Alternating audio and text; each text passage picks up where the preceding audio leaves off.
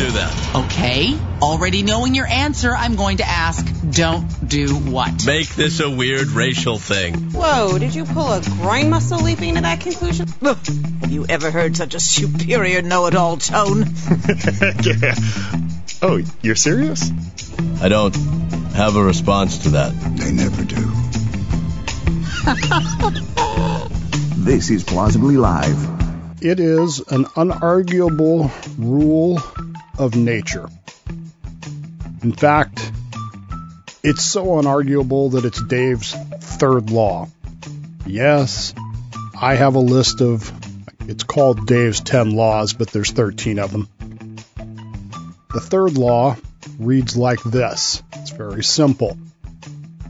It says, the more pious a person is, the less likely that they have anything to actually be pious about. This was a law that I developed many years ago.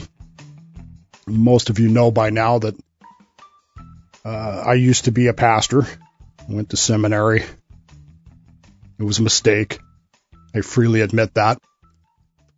But in observing humans' nature and observing the way people behave, what I quickly discovered was the more people tell me about their position on some sort of pious situation, the less likely that they actually believed it. This actually has a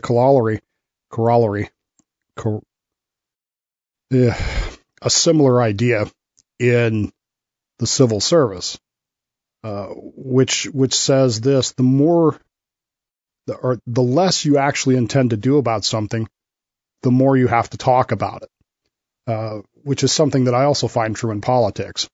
This rule is absolute. I wrote these rules, and I spend time trying to disprove them because that's how science works. You have a hypothesis, you have a theory, you write this down. The more pious someone is about something, the less likely that they have any reason to be pious about it. And then you observe that. You observe other people throughout history. The first law, by the way, is pluralitas non est penendus sine necessitate. Plurality should never be added without necessity, otherwise known as Occam's razor, or the KISS principle. Keep it simple, stupid. The simplest solution is the correct one. You can add to that, never attribute to malice and conspiracy what can be explained by stupidity. That has also proven to be true. But it's this pious one that's got my attention today. Why? Because the news broke yesterday that Claudine Gay, the erstwhile president of Harvard, had at last given in to pressure and resigned. Now, I haven't seen the story yet that matches the other one where the University of Pennsylvania gal resigned because of the refusal to make a donation to the university based on her being there, but I'm sure that had something to do with this. She was accused, as you know, of plagiarism after making what are generally considered to be anti-Semitic comments in front of Congress. And there are numerous allegations that she was the wrong person for the job anyway, that she had been essentially a DEI hire, what we used to call a diversity hire, but she shouldn't have been there to be anyway. But if you'll notice, the AP this morning has informed us that the plagiarism charges of which she was alleged to have committed took her down as president of Harvard. And this, of course, it's right there in the headline. A conservative attack helped to fan the outrage. In other words, it was conservatives that particularly attacked this act of plagiarism, these acts of plagiarism that she allegedly committed, that caused her to be ultimately, if not fired, forced to resign as president of Harvard. It's an interesting take, of course, because it almost gives you this impression that anything conservatives say or complain about is, of course, null and void because we're not taking into account the critical racial component here. We're not taking into account the gender component here. We're we're picking on a black woman who did something that wasn't really all that serious, which is remarkable to me, but there you go. It's funny because now I'm being told that this was just a conservative attack. But I'm wondering, because if I'm an academic, there's a huge argument right now in the paleontology world, because the BBC, British Broadcasting Corporation, did a documentary in which they used material from an amateur paleontologist and didn't credit him. The BBC did that. Now, is that plagiarism? Or is it something else? But the argument right now in the world of paleontology is this is outrageous. It seems to me that plagiarism, to any degree, it's a highly offensive offense in the world of academia. That's the way it seems to me. It seems like it should be. It seems like in the course of ethics, in the course of how to behave with piety in the world of academics, that plagiarism is one of those things that they say, don't do that. And if you get caught doing it, is the response, oh, it's not important, or is the response an actual apology, or is the response to rewrite papers from 11, 12, 15 years ago to make them appear as if now they meet that criteria? You see what I'm saying?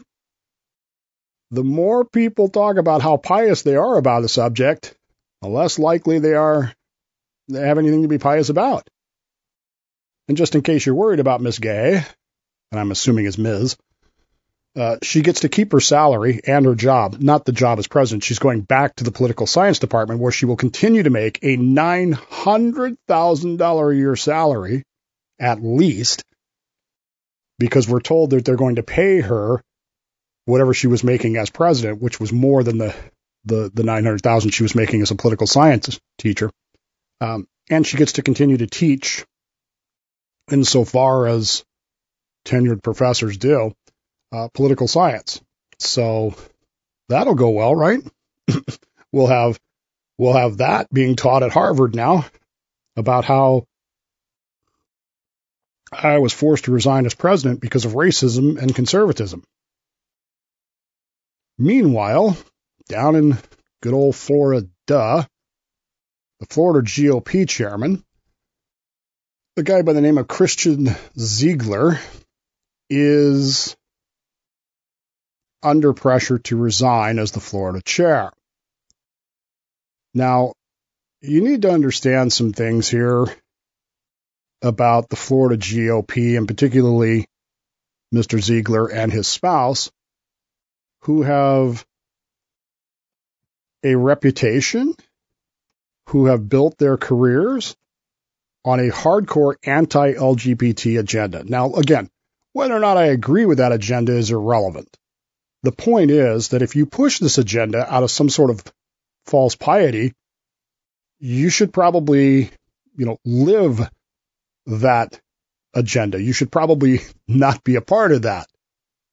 But of course, Mr. Ziegler, as you probably know by now, was caught on video in a menage a trois, which I don't want to get too titillating here. His wife, who is also a hardcore anti-LGBT conservative and is now on the school board in Sarasota, having been a co-founder of Moms for Liberty. Yes, that is true. But again, she resigned, a month after it was founded, as if somehow or another that makes it okay, but has pushed for these policies.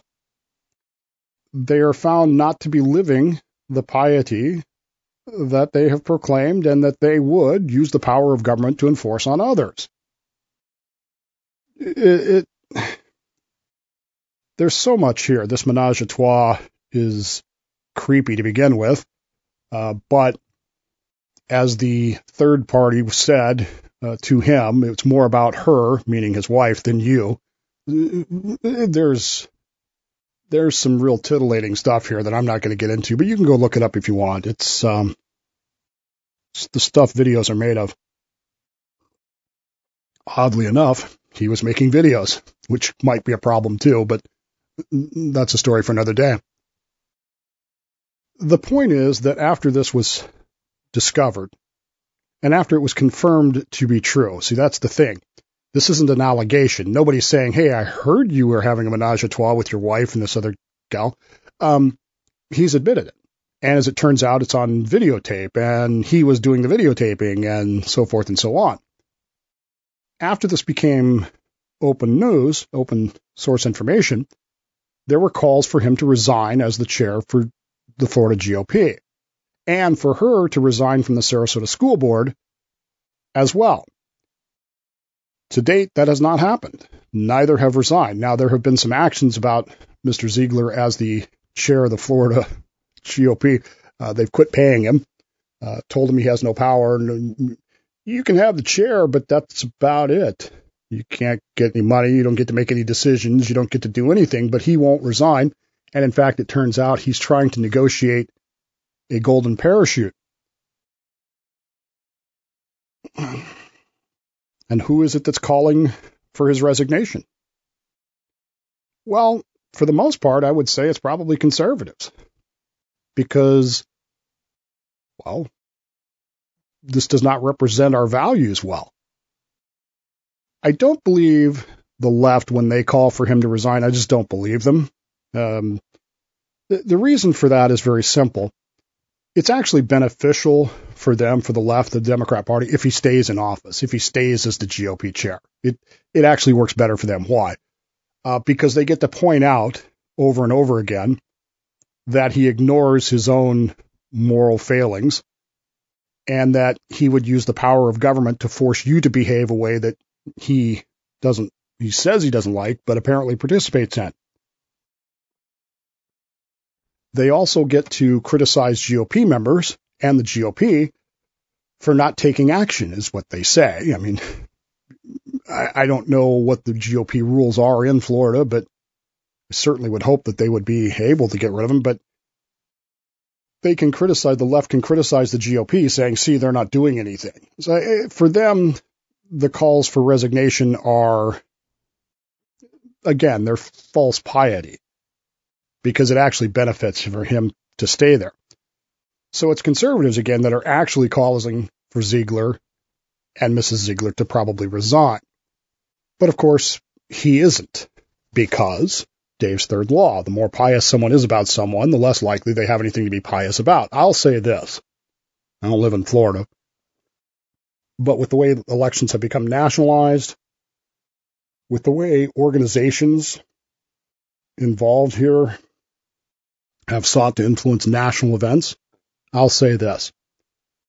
The fact that Christian Ziegler has not stepped down voluntarily as the GOP chair of Florida proves that he was never the right choice to begin with. He never should have been put in that position to begin with. Now, again, he lied. So what are you going to do? Claudine Gay lied, got her job, got caught lying, and some form of circumstances forced her to step down. And some form of circumstances eventually will force Ziegler to step down, but not until we've been battered around the head with what should have been a very quick and clean dismissal. Ziegler should have stood right up and said, okay, I can't be the chair anymore. Sorry, I'm out. Claudine Gay should have done the same thing. Yes, I plagiarized. That's a violation. I should have stepped aside. But instead, we get all this nonsense. It only proves that the third law is correct. For the left, plagiarism is fine depending on who does it. Anti-Semitism is fine as long as we are the ones doing it. And the left is it. On the right, now we're adopting Clintonisms. Oh, it's just sex. Who cares? And there doesn't seem to be any shame. There doesn't seem to be any moral realization that Ziegler, well, fucked up. At the end of the day, the third law applies. The more pious a person is about things, the less likely they have anything to actually be pious about. And for my money, the tales, the sad trials of Christian Ziegler and his wife and Claudine Gay have just proven that once again.